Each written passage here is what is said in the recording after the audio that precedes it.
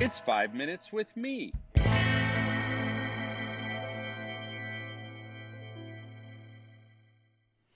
Hello, friends. Welcome to 5 Minutes with Marco. We are back to our normal schedule after several weeks with scripture passages rewritten for youth workers. Today, just a little short reflection on why we do what we do. A reminder, you might say.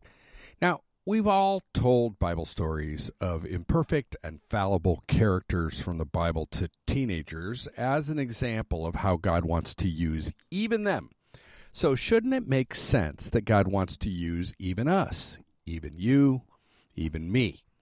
And doesn't it follow that God will work through us to draw teenagers to Him, whether we have brilliant youth ministry skills or not, whether we have the right approach or not?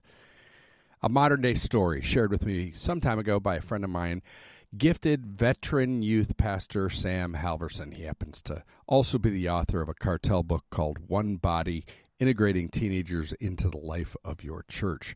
Sam had a teenage guy in his group, we'll call him Tim, who'd shown no spiritual interest whatsoever and was normally brooding and dark in his outlook. At a particular worship time, the students in Sam's group were given some space to reflect on their spiritual lives, and Tim sat by himself and was drawn into a very personal something. Sam couldn't tell what was going on, whether Tim was having a profound spiritual moment or was angry or something else. He noticed Tim had his head down, and as Sam moved around the room and neared Tim, he could tell Tim was in the midst of something intense. Sam said he had no idea what to do. Should he interrupt what was possibly a personal moment between Tim and God and ask Tim what was going on? Should he lay hands on Tim and pray for him? Should he leave Tim alone? Sam, feeling helpless and bumbling, lightly touched Tim on the shoulder and said, "I'm here." Tim only nodded but said nothing. As he walked away, Sam felt he'd probably blown it, that there was likely something better he should have done, but he had no idea what that better thing would have been. But a week later, Tim's mom called Sam about another issue.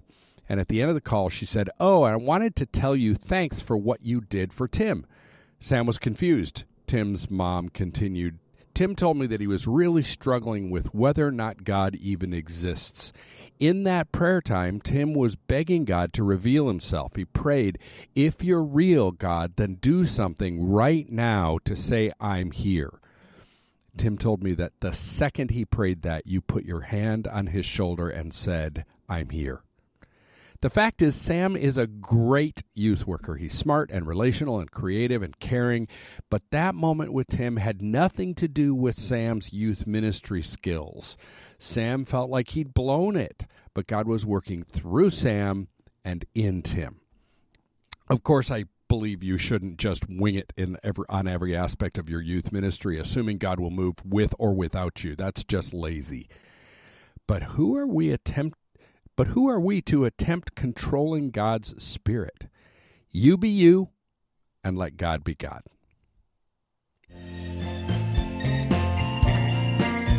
The Youth Cartel Podcast Network.